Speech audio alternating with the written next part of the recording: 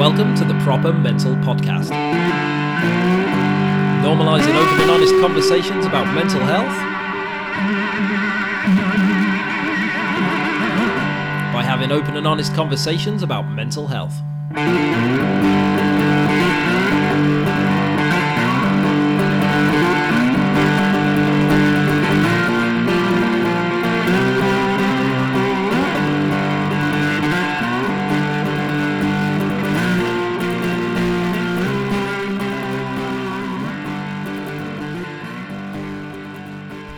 Welcome back to the Proper Mental Podcast. This week is episode 32 and my guest is Mr. Ed Cunningham.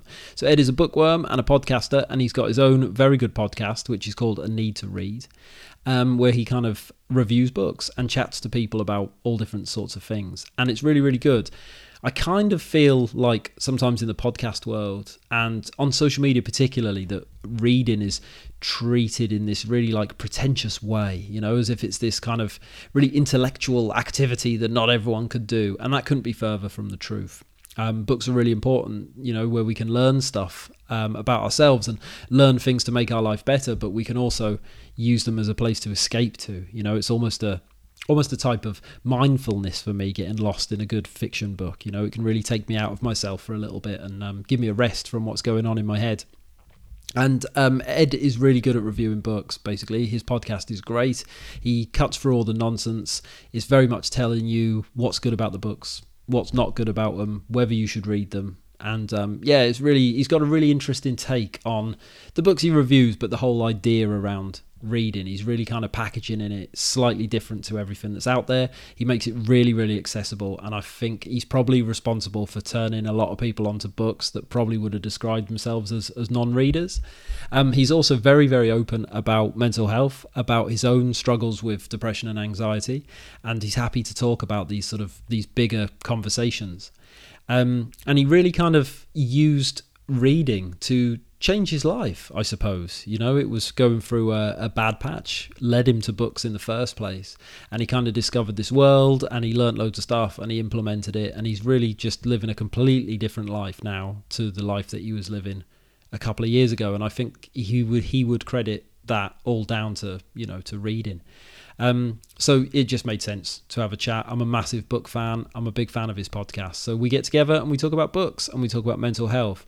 Ed also does loads of stuff as part of his day-to-day life, stuff like meditation and journaling and all these sorts of things that are commonly recommended for good mental well-being. And we talk about a lot of those things.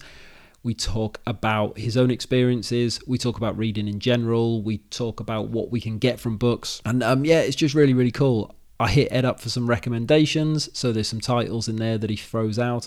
I think everything that he recommended on there, I've gone and bought. I've got a big pile of them next to my bed, and I've been working my way through. We do talk about Johann Hari's Lost Connections, which I've posted about recently, because that is an absolute mind blower. So that was really cool to get that recommendation and for me to get so much from it. So yeah, thanks Ed for that, basically. He's a great guy. He's really funny. His podcast's really good, but he does have quite a shit internet connection. So we had to swap computers sort of 10 minutes in, so the first bit of the podcast might sound a little choppy because I've had to kind of make it fit, but once we get organised, it carries on, and it's a really good conversation. It's a lot of fun. We laugh a lot on this, and it's very laid back, and it's just great, and I hope you like it. Give Ed's podcast a listen. It's called A Need to Read, and you can connect with him on social media at A Need to Read, and his website is www.aneedtoread.co.uk. Same for me. You can grab me on social media at Proper Mental Podcast. Instagram is probably your best bet. If you want to have a look at my website and email me through there, it is www.propermentalpodcast, nearly forgot then, propermentalpodcast.com. And like every week, I'm going to ask you to leave me a few kind words and 5-star review, because that would be very, very much appreciated. That's it. Proper Mental, episode 32 with Ed Cunningham from the A Need to Read podcast. Thank you very much for listening. Enjoy.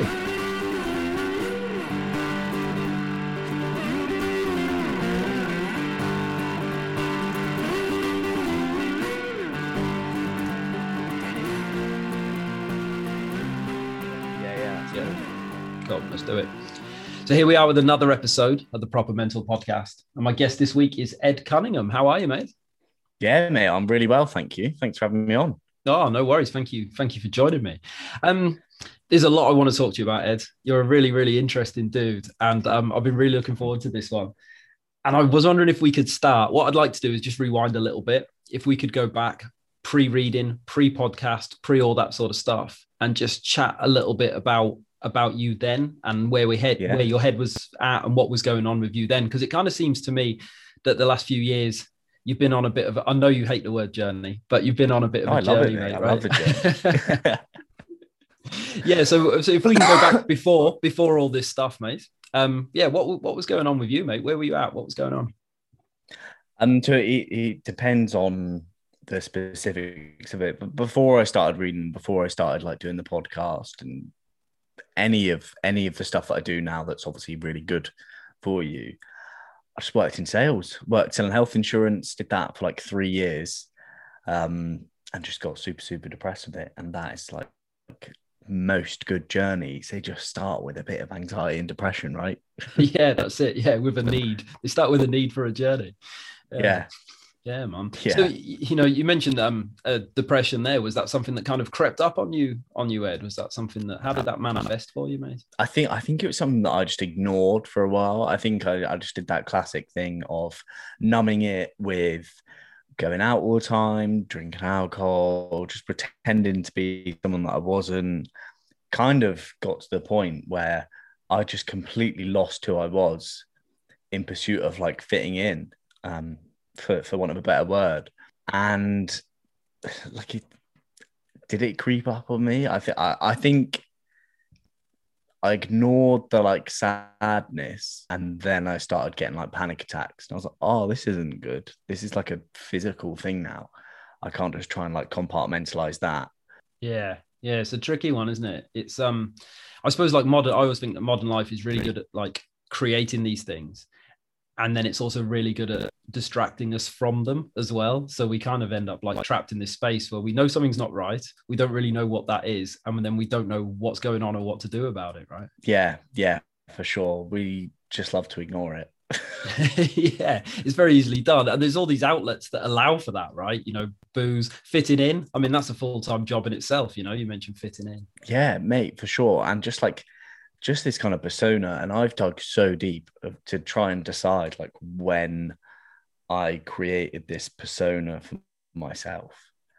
And it's actually something I'm going back to therapy tonight, because I've done so much thinking about what stage in my childhood or teen years I did that I was going to just not be the person who I actually was in pursuit of that, like I say, sort of fitting in or being cool, or what you naming the word, that's what I was probably trying to be.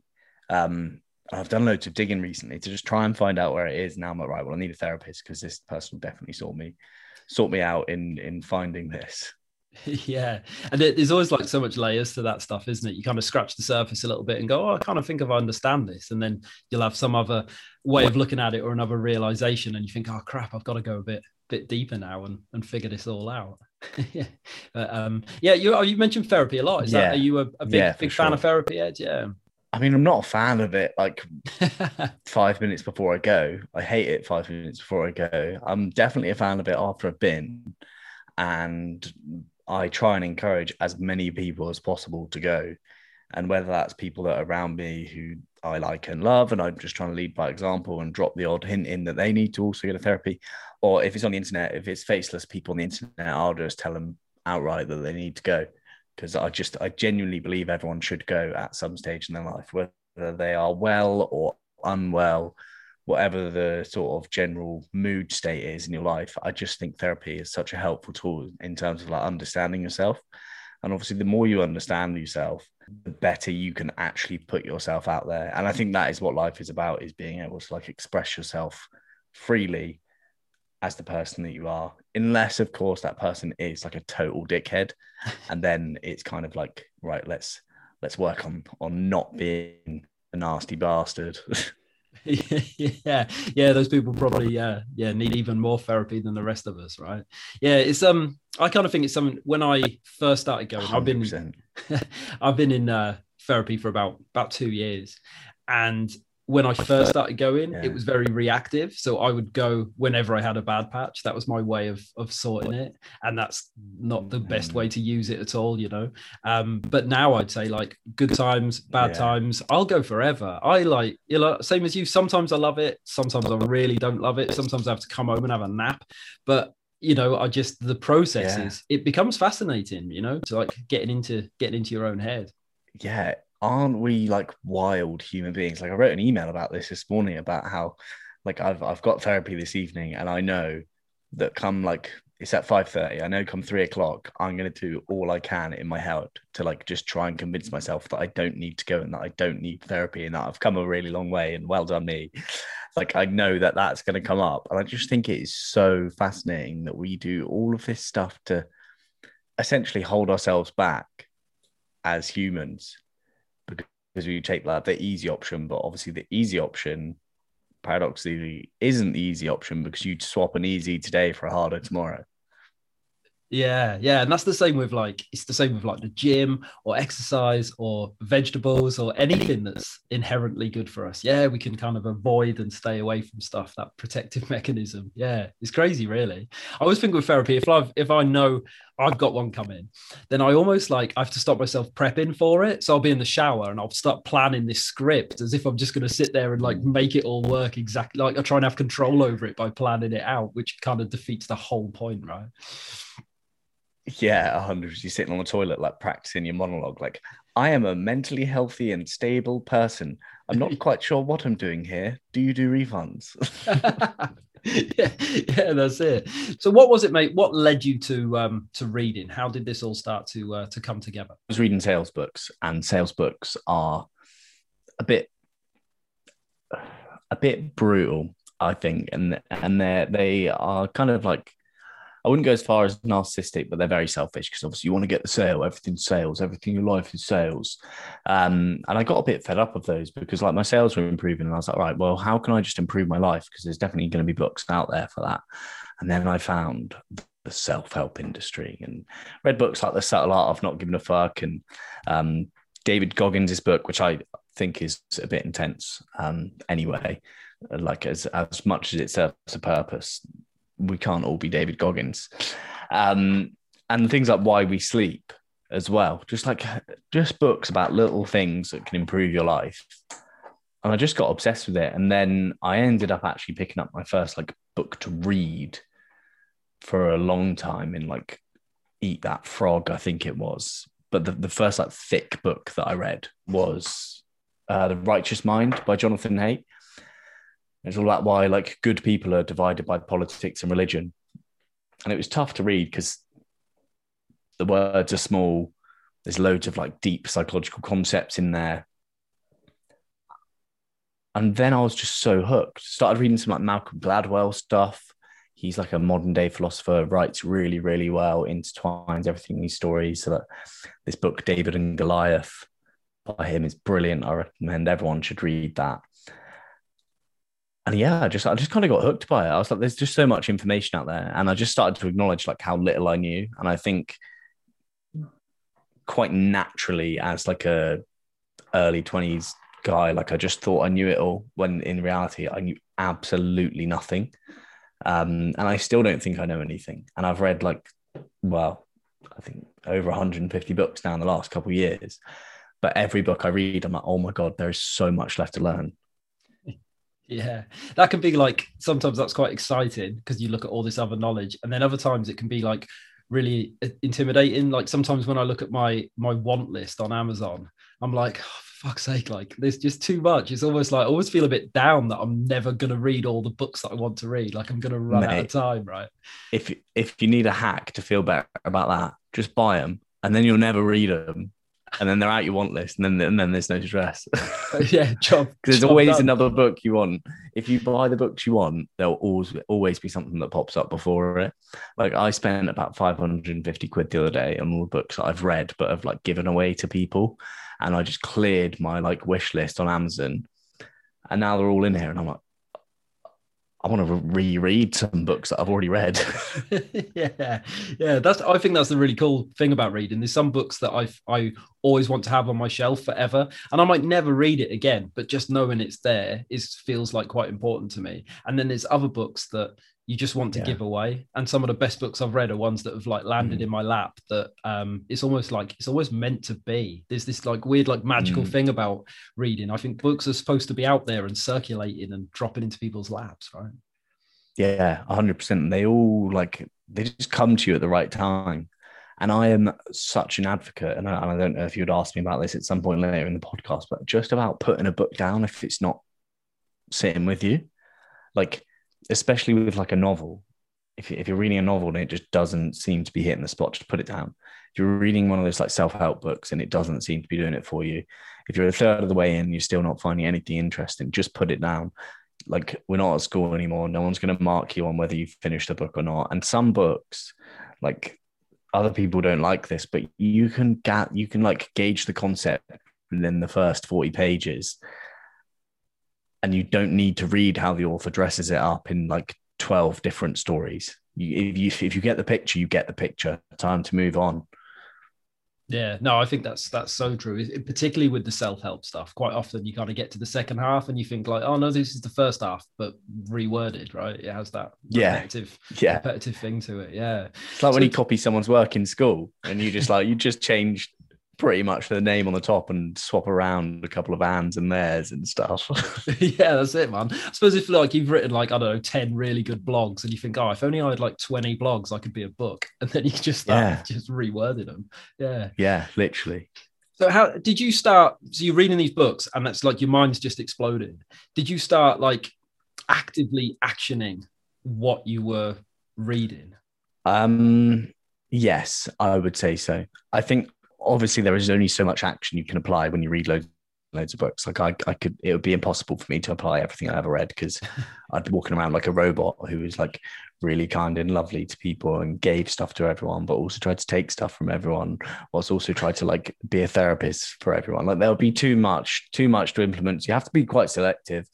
But things like in Subtle Art of Not Giving a Fuck, that was the first book that I actioned, and that was about like being able to say no. And then I read Essentialism by Greg McKeown, and that really like firmed that I needed to start saying no to things and being comfortable saying no, not feel like I had to offer anyone a reason for my no. And I think actually learning to say no is probably one of the most powerful things that I've like learned or practiced over the last couple of years. That and vulnerability have just been massive for me. Yeah, sure. And as these sort of ideas start to take hold, as you start trying these stuff out, did you start to notice that had a positive effect on, on your depression and on your mental state and stuff like that, man? 100%. I think the best thing is it gave me an understanding of like why I was sad. It pushed me to be more vulnerable with other people. Like I've read a load of Brene Brown's work, and that is all about vulnerability and the power of that. And early books I read, like Emotional Agility and any of this stoicism stuff, that's just like it doesn't really matter what happens to you. It's about how you respond to it, which is really easy to remember, but very hard to implement on a consistent basis. Because it's so lovely to be like, oh, well, I don't control this. But like when something really annoying happens, like I'm like, anyone can be a philosopher, but if they stub their toe, it's out the window. yeah, that's bang on, isn't it? Yeah. And sometimes it's just like you might read a whole book and one line resonates and you go, that's all I needed from this book. I enjoyed all of it, but that's what I have to act on. So I think that's why I was asking about putting these things in place, because you can read all the books in the world, right? But if you don't do anything with what you're reading, then you might as well not read. Yeah, but there is a flip side to that as well, because you can read a book that will not work for you. The stuff in there that you're meant to apply, it won't work for you. But there are so many different nuances in like normal people's personalities. It might apply to your sister, or it might apply to your mate. And when they're going through that trouble, you're like, oh shit, you know what? I read this 7 months ago. It did nothing for me, but it might do something for you. Here's what it is. And I try often to think about how it's a responsibility of mine to the people around me to like keep reading, if you know what I mean. Yeah, definitely. I love that. So we can use use these things that we learn to help look after other people, you know, and have that compassion for the people around Yeah. us. Yeah, that's wicked, man. And again, I suppose, and it's only just popped into my head now, but we don't stay the same either, right? So you buy a book, you read it and go, well, it's all right, and pop it on your shelf. You might go No. back to that book in like 5 years or something and like have your mind blown, right? Yeah, 100%. Because like if you read a book about depression whilst you're super happy, you're just like, oh, I kind of understand it a little bit better. But if you read a book about depression when you're really sad, you're like, oh my God, this slaps so hard. I feel so seen. Like, thank God I've picked up this book. Yeah, no, that's really true. Really, really true. I love the idea of that. You can like pick up a book for one reason and then it becomes applicable for other reasons or for other people's reasons, or there's something really nice about that fluidity, and we don't think about that Yeah. when it comes of reading books, you know. Like reading's quite, for people who don't read, it's almost like misunderstood, so it feels like this really like formal thing where you sit with a book and you read this information, and you know, like it's but yeah, that idea of that fluidity within that information is really nice, something really nice about Yeah. that. Yeah, I kind of I wanted to chat to you actually about these, some of the things you've mentioned already that you've learned from reading, because you have very, very clear, you mentioned you like your values, you mentioned vulnerability, you seem to have a real structure in place, Ed, that helps you navigate life in a very positive way. And yeah, stuff like yeah, strong boundaries and saying no and stuff like that. And did all of this come from reading? All of these, did you start to put it together? I think it came from acceptance of kind of who I was. Like that stuff about saying no, that was difficult to begin with, and it remains difficult. There are times when I have to say no, and it feels quite isolating, but I know that it's a correct decision for me. And I've spoken to quite a few people about this recently, about like when you take this like journey of self-help, it can feel really isolating sometimes because there are so many people out there, people that you love, who just don't give a fuck about themselves.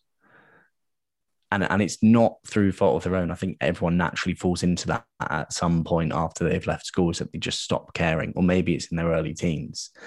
But yeah, like it's all come from books. Everything I say, everything I think, somewhere has come from the content that I've consumed over the last couple of years, and through sort of my experience. But when it came to values, that was just like trial and error. And I think one of the main things you can like learn from books is, like I said earlier, like no one actually knows anything. You just have to kind of try it out for yourself and see what works. And I've started and stopped loads of things since like starting reading. But it's funny that I have this like portrayal of positivity I must do on the internet. It's odd to hear that, because obviously I live with my brain like all day, and I'm like, but I hate the world. I think everyone's a piece of shit. Yeah, man, that's interesting. But I suppose like, yeah, social media or whatever is just a snapshot. You know, your podcast is just a snapshot, and we tend to think of humans in like this almost two-dimensional, right? So what you see is what you get, but that's never the case. No. Yeah. So how did stuff like you talk about meditation a lot, and you've got a very impressive headspace streak. How did that start to enter your life, mate? I meditated on and off I've meditated on and off now for like 2.5 years. Because someone that I used to work with, I'd spoken to him a little bit about the whole like anxiety thing, and he was like, oh, you should try Sam Harris's app, Waking Up, because he was like a massive Sam Harris fan. And I was like, yeah, all right, then I'll give it a go, whatever. Like, I'll see if it works. So I did a 50-day course, because I was like, I never commit to anything. Throughout my childhood, I quit so many things. And literally up until I was like 23, I just thought I was a massive failure because I quit things. So I was like, right, 50 days, it's not hard. I will do this. Got to like day 27, missed a few days, then picked it back up. And I was like, do you know what? Meditating is unreal. And then I dropped it for a while, completely dropped it, didn't bother with it again. And then when it got to the stage where I was like, I needed to be signed off work, obviously I had to go to my GP. My GP was like, oh, just go on Headspace. I was like, yeah, I've heard of that before. I went on Headspace, and then I meditated like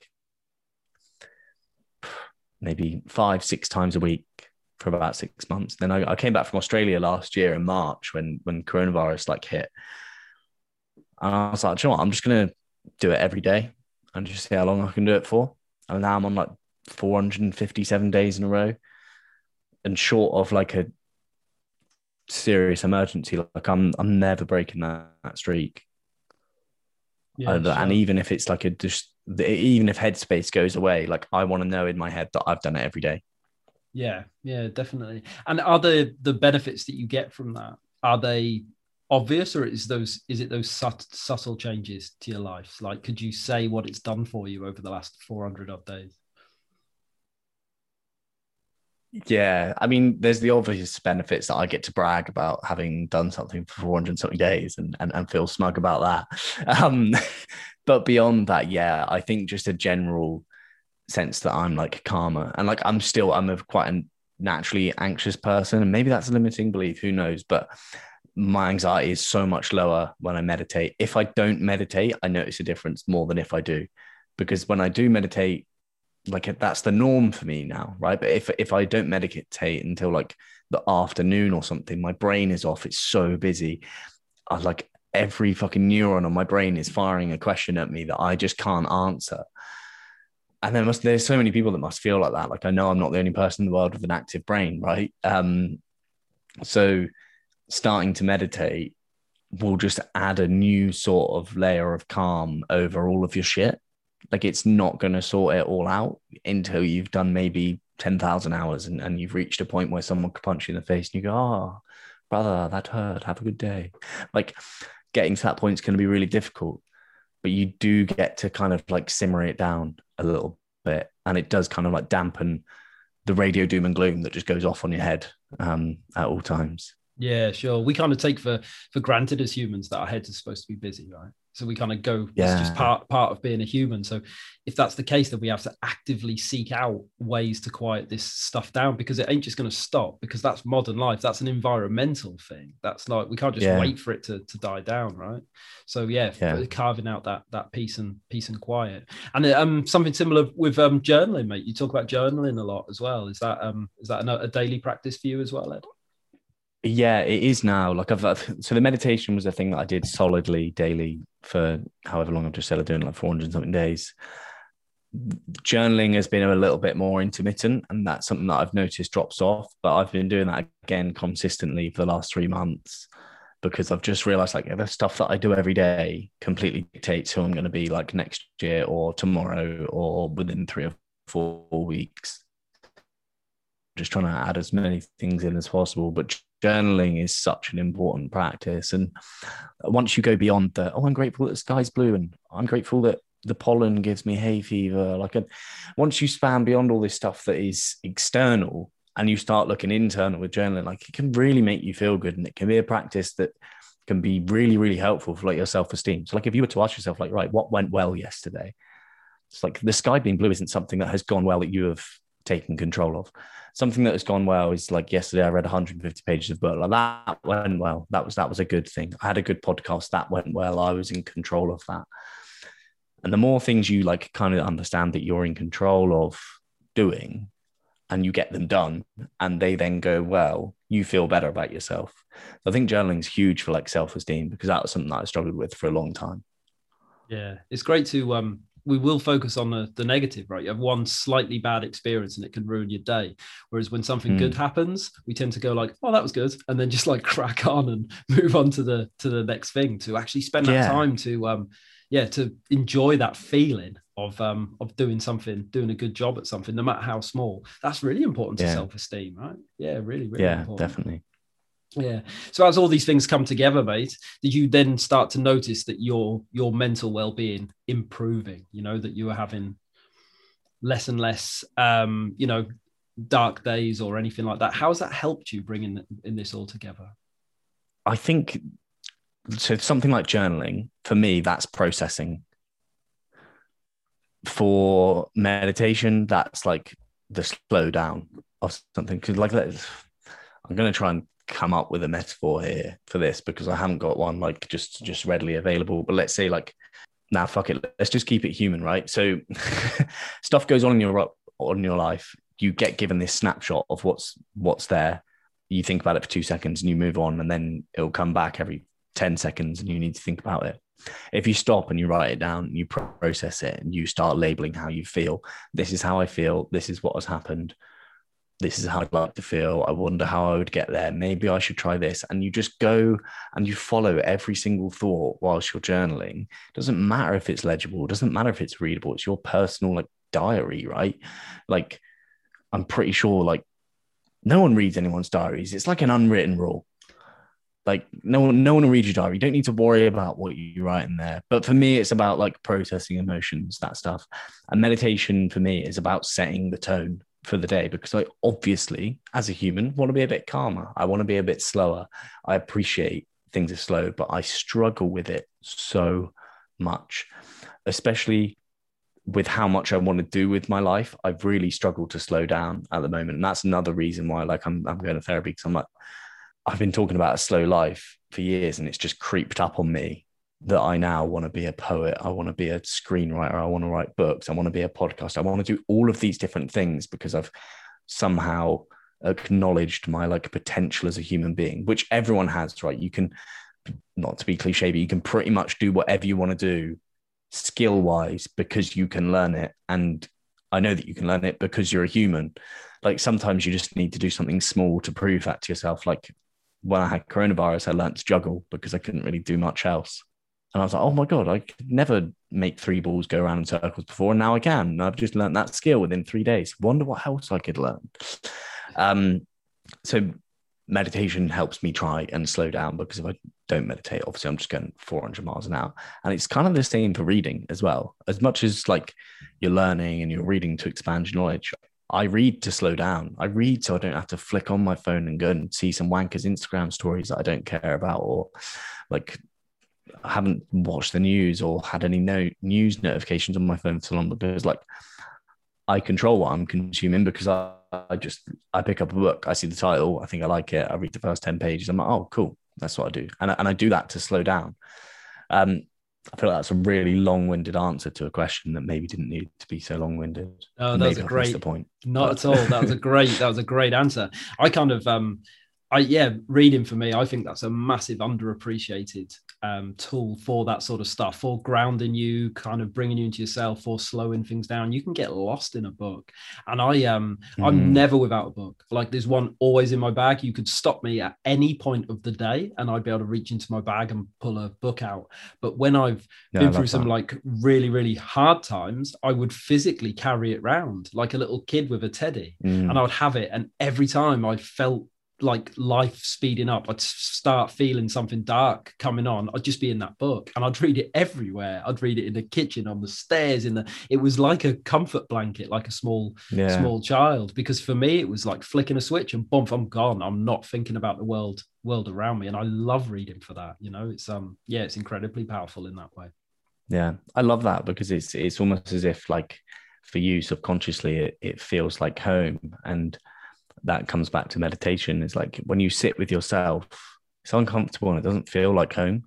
But the more you meditate, the more you slowly transition into your place of comfort is within you. And like I'm waiting for that point to come, but I know I'm getting a little bit closer each day. But having things that feel like home, like meditating, like books, like journaling is so important. And people have that with like the gym and stuff as well. I always seem to ignore exercise because I fucking hate it. But like it is important that people have that stuff. Like people think the gym is like home for them. That's where they feel safe, is where they're moving their body and testing themselves.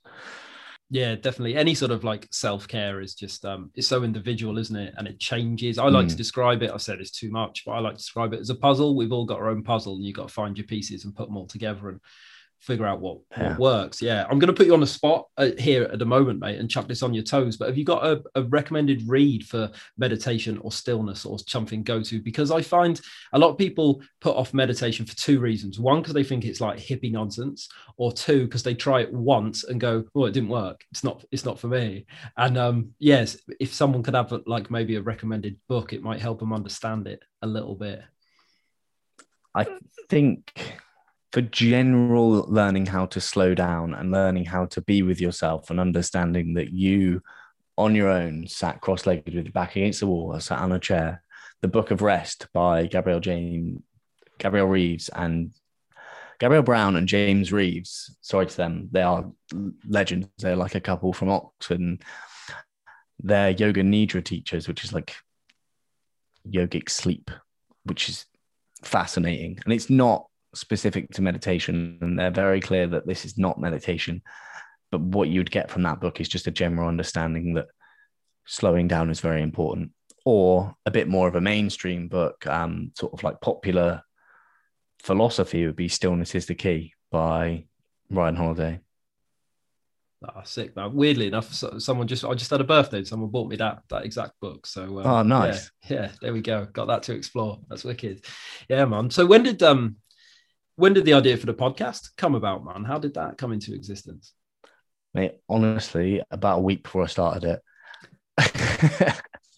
I was reading a lot. In 2020, I set a goal of myself to read 26 books. Got to March and I was on like 22. I went to Bali on holiday and I was good. I think you've just had her on, Lucy Lord. Yeah. I was mates with her and went to her house, which had Darren and James there. Darren had just started his podcast and just randomly, don't know how it came into my head. I was like, oh, maybe I should do a podcast. I was like, oh, mate, do you enjoy doing the podcast? He was like, yeah, bro, it's sick. I was like, all right, then fuck it. That was the initial thought. I then went home from Bali because I couldn't get back into Australia because they shut the borders for the pandemic. And I was home and I was like, well, I do not want a job. I was like, if I have to go back and work in sales, there is a strong chance that within 6 months, I will be dead because I won't know how to handle it. I'd quit the job because I didn't know how to handle staying there and I needed to like put a hard stop on it. I was like, if I end up back in one of those jobs again, then that's game over for me. I can't do it. So I just started the podcast. And if for me, maybe it was a bit of distraction. And maybe it was me just like trying something out to like follow a bit of a passion project. But yeah, when I got home, I just made the decision. I just ordered a mic on Amazon, sat down for like 5 hours one day, screaming at a microphone, like trying to work out how to use GarageBand, which I still don't really know how to do. And then I went back the next day and it took me like 2 hours, but I recorded my first like 20-minute episode of me talking about like being depressed. And that was totally unusual for me because I didn't open up to people then. So I just chucked out on the internet and that was the start. And then from there, I've just been in a flow of just like record, upload. Don't think about what you say too much, upload. Yeah, there's something really nice about that. One of my favorite ever quotes, it's not from a book, but it's from, do you remember Richard Ashcroft, who used to be, like be in a Verve and stuff? And a quote from him I read years ago is, you can't go wrong with a well-placed fuck it.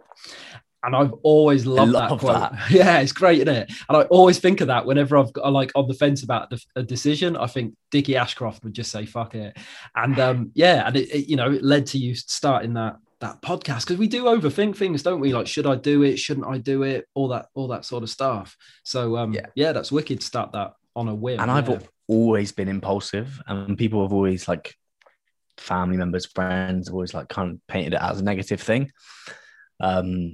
I once got like a bank loan to get a jet ski for a month. Like I bought it for £6,500 with a Sainsbury's bank loan and then sold it at the end for like £6,250 and then just paid off a loan because I could not control the fact that I just needed a fucking jet ski. And my like argument in favor of that is like, whenever someone's like, oh, remember when you bought that jet ski? I'm like, yeah, but who had a better summer? I was like, I guarantee it was me. Yeah, I mean, I can't really find a negative in that. If I'm being honest with you, mate, I'm all for it. Yeah, definitely. Yeah, man. I'm just writing down that "fuck it" quote, by the way. Yeah, it's a belt of that, isn't it? Yeah, that's been with me for a long time. Shout out Richard Ashcroft if you're listening. Maybe you remember saying it. Richard Ashcroft, what a legend. I know. Yeah, what a boy. So you mentioned there on the first episode of your of the podcast, you found yourself talking about mental health and stuff like that. How did you find that, speaking out about stuff and having people like me slide into your DMs and say, come and talk to me about depression? How does that sit with you? Now, completely different to what it was at the time. But at the time, I was just riddled with anxiety about it. Like it was so uncomfortable, but like I was in that stage where I knew that discomfort kind of gets you to the good parts. Like I just hopped on a plane with like a few grand in the bank to Australia and just winging it. I knew like these ideas of just going with something is is good. And it was just so well received. Like no one was nasty, basically, and that's all people ever fear, right? Is people being nasty and it not being well received.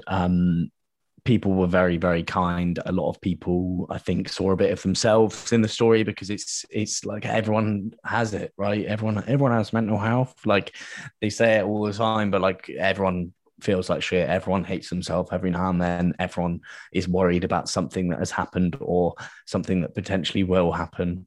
It's more common to probably struggle with mental health than it is to not nowadays, unfortunately. And maybe that's not even that it's unfortunate because that's just how life is. And maybe it wasn't documented back in the day. Like, who knows? Maybe this is just part of the human existence, is that you just have to feel shit every now and then. Yeah, I mean, I always think it's like a signpost to some of the ways that we all live just don't serve us. You know, so much about like causing that mental disruption. And of course, it's different. Of course, that's not talking about trauma. That's not about all these aspects that like you could feel mental health and mental illness. But for what we're talking about, society doesn't serve us, and we're forced to. Like, even with doing a job you hate, if you do something that you hate all the time, how are you supposed to have a healthy mind? It doesn't make any sense. So, you know, and thinking from my own experience, I had a job I hated. I was living not very authentically. I didn't have a clue what a value was. I was drinking too much, and all these little things are societal norms. And like, I describe it as death by 1,000 paper cuts. It just chips away, and then one day, boom, the wheels come off, right? But it's just, I'm really interested about the idea of speaking about it. I'm very open, and you know, I'll tell anyone anything, but we never talk about how hard it is to talk about. And I think that's a really important thing in the conversation. It's all right saying, yeah, everyone needs to speak up, but oh man, it's not fucking easy, right? No, definitely not. And people, like, you probably get this all the time, having the podcast as well. It's like people will reach out to you rather than they would their best mate.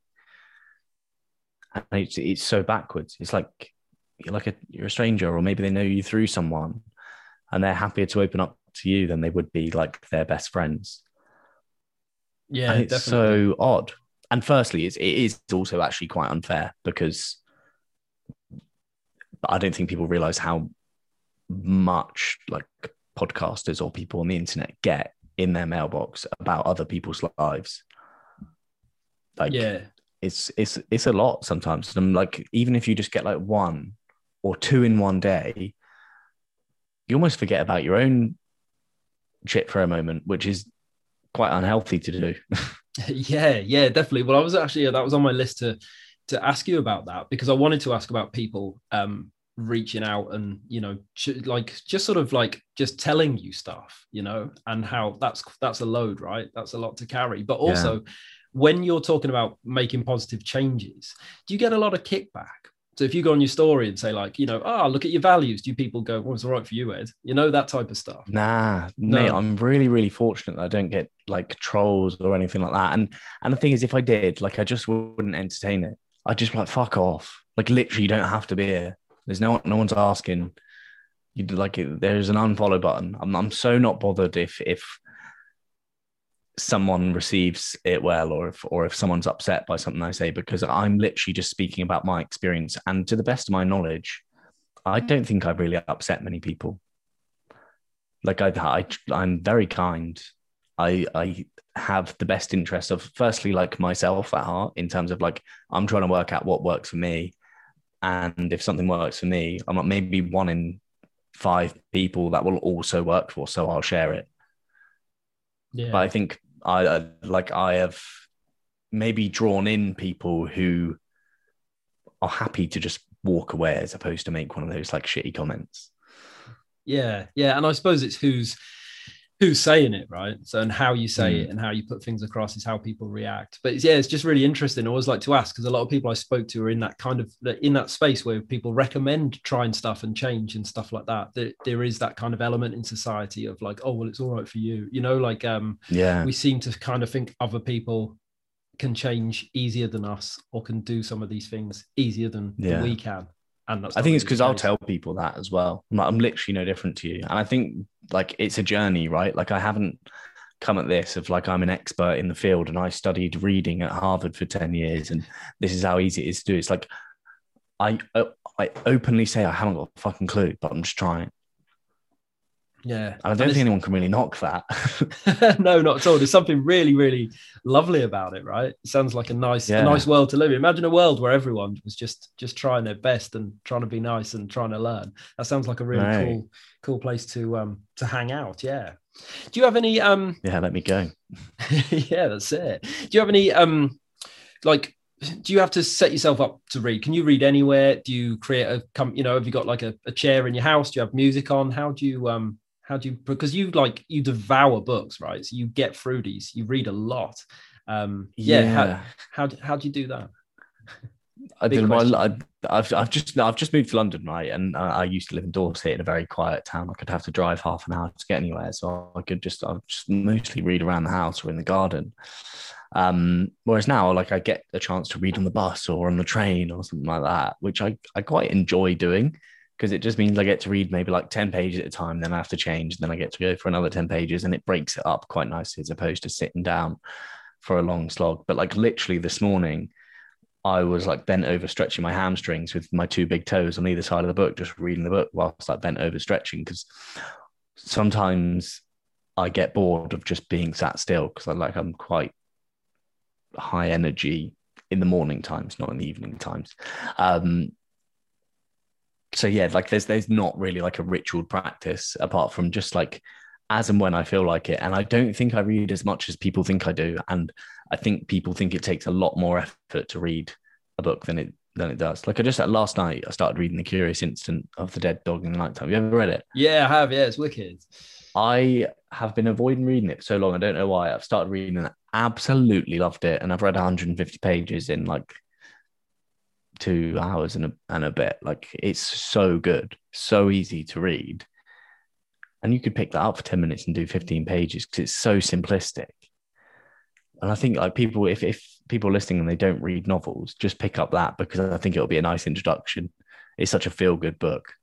But yeah, there's no like ritual. I listen to like lo-fi beats every now and then. But I tend to just sit in silence. I don't really like reading around people. I know someone wants to distract me. I'm like, oh, fuck off.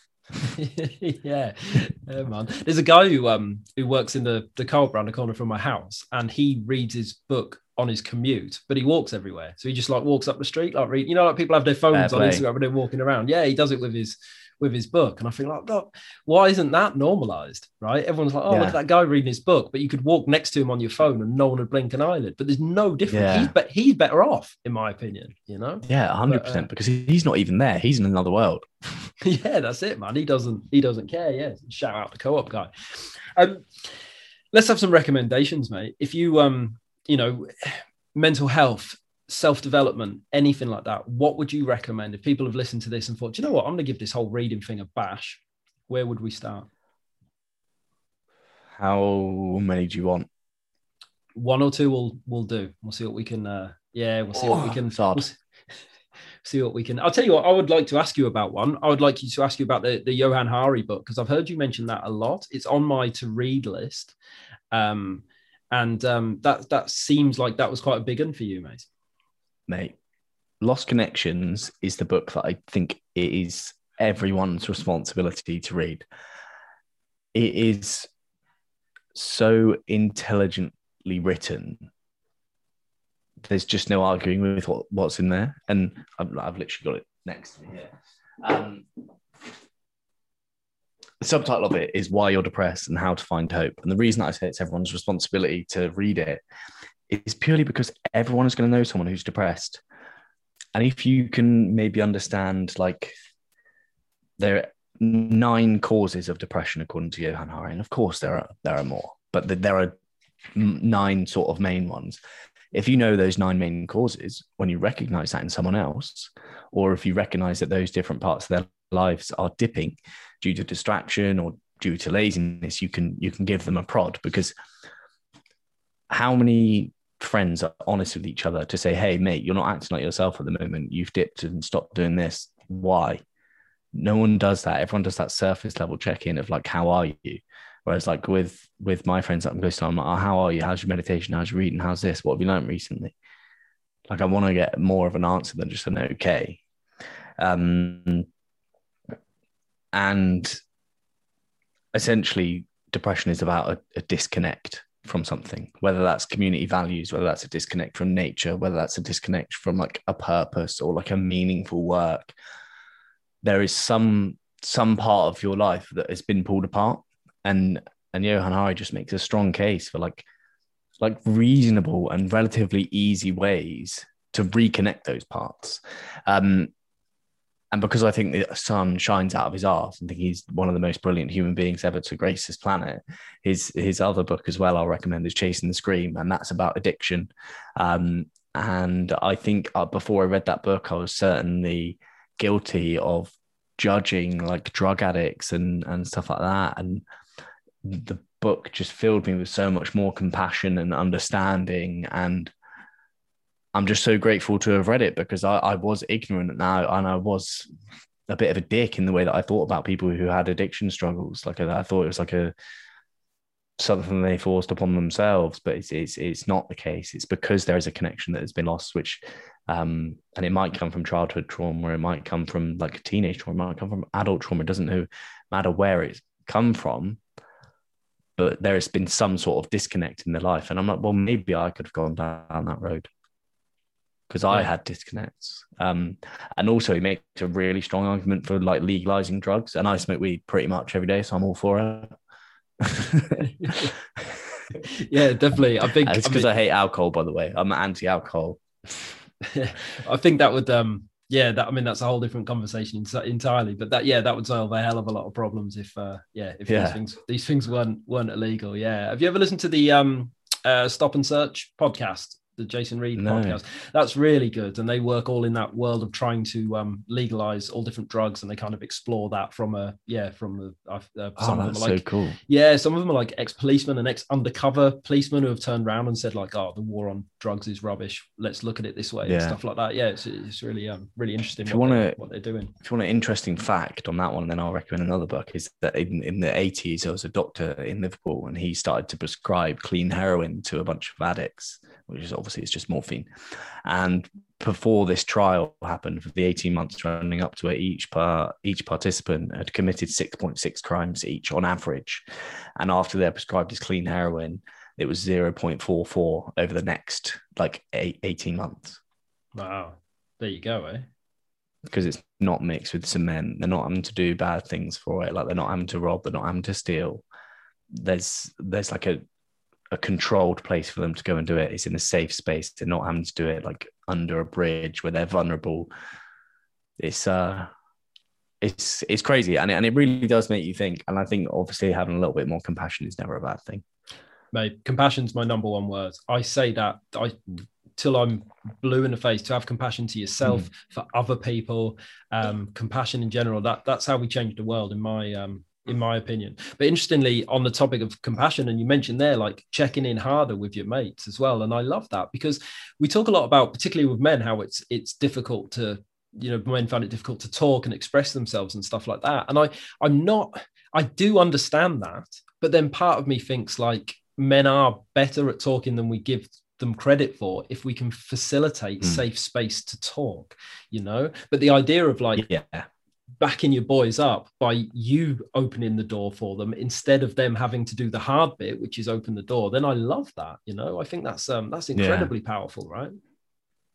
And the more you share, the more they'll share. Like vulnerability is kind of contagious. Like you share something, they feel safe enough to share something back. That's how it works. And I always say it's about like leading by example, right? Like you have to just be the one that's willing to say, how are you, blah, blah, blah. This is how I've been. This is what I've kind of stopped doing, which has made me feel like this, which has subsequently made me feel sad. And then I stopped doing this, and it's all added up. And then someone got, mate, I feel the same.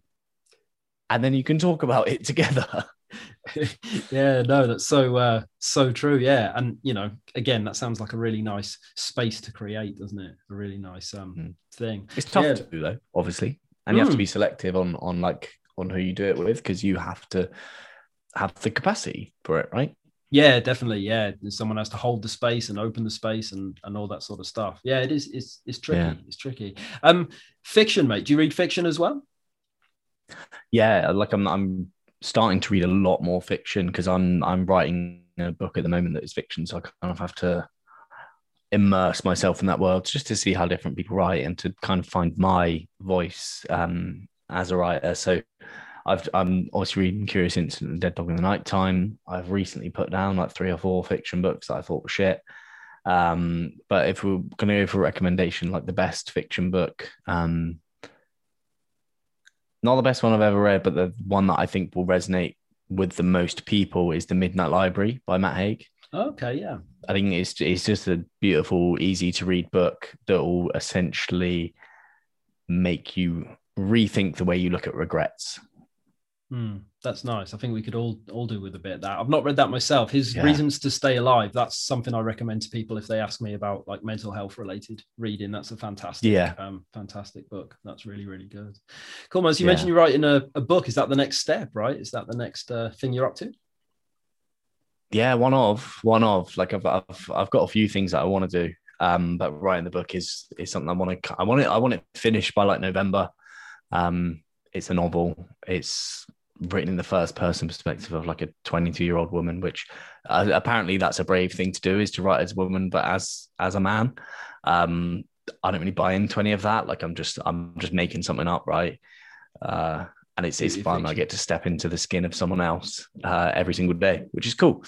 I don't have a concise synopsis for it, so I won't be able to tell you too much about it. But one day someone will coach me how to keep it concise and say what it's actually about. But I think one of the things about writing is like I don't even know what it's about until it's finished. Like I'm getting to know the characters as I write. I'm not a planner. I'm impulsive. So every day I sit down, I have no idea what I'm about to write. And I'm just going like that. Yeah. I mean, that's a lovely metaphor for life, right? That's you know, approach life and just see what comes out and all that sort of stuff. And I love I think you did a post about this recently, Ed, but like creativity, and you talk of missing connections. Creativity is huge, and as we get older, and I can only again speak for men, but as we get older, we lose these outlets, right? These creative outlets, and having somewhere to put that energy, that creative energy, that can be really, really useful as well. It's so good for your mental health, and just having time away from other people is quite important. Or maybe you get to collaborate with someone on something creative, which is also like as important. But we stop expressing ourselves as kids at some point. At some point, art becomes a chore, and you have to make too many clay pots, and you can't really figure out what kind of art you enjoy, because in school they're trying to make you try all of it, but they don't actually focus on the like things that you're good at. And people like being good at stuff, but I think having a creative outlet, whatever that is, if that's drawing, if that is coloring in, if that is writing, if that is knitting, if it is making stuff out of old clothes, like it's so important, because having a sense of accomplishment outside of your career and outside of your relationships is super important. Yeah, definitely. I love that. That feels like a really nice point to end on there, mate. And I suppose there's a caveat to it. So much stuff we've talked about today, there is a theme running through so many of these things we've discussed, you know, and a lot of the stuff we've talked about is stuff that's taken from us in modern life and has a massive impact on our mental health. But if we can take the time maybe to read about it, to learn about it, and put those things into practice, we can get back our creativity, we can get back to an authentic way of living, we can get back our values, you know. So it's been really, really fascinating to chat to you, mate. I've really, really enjoyed myself, so thank you very much for your time. I appreciate it, mate. Thank you very much for having me.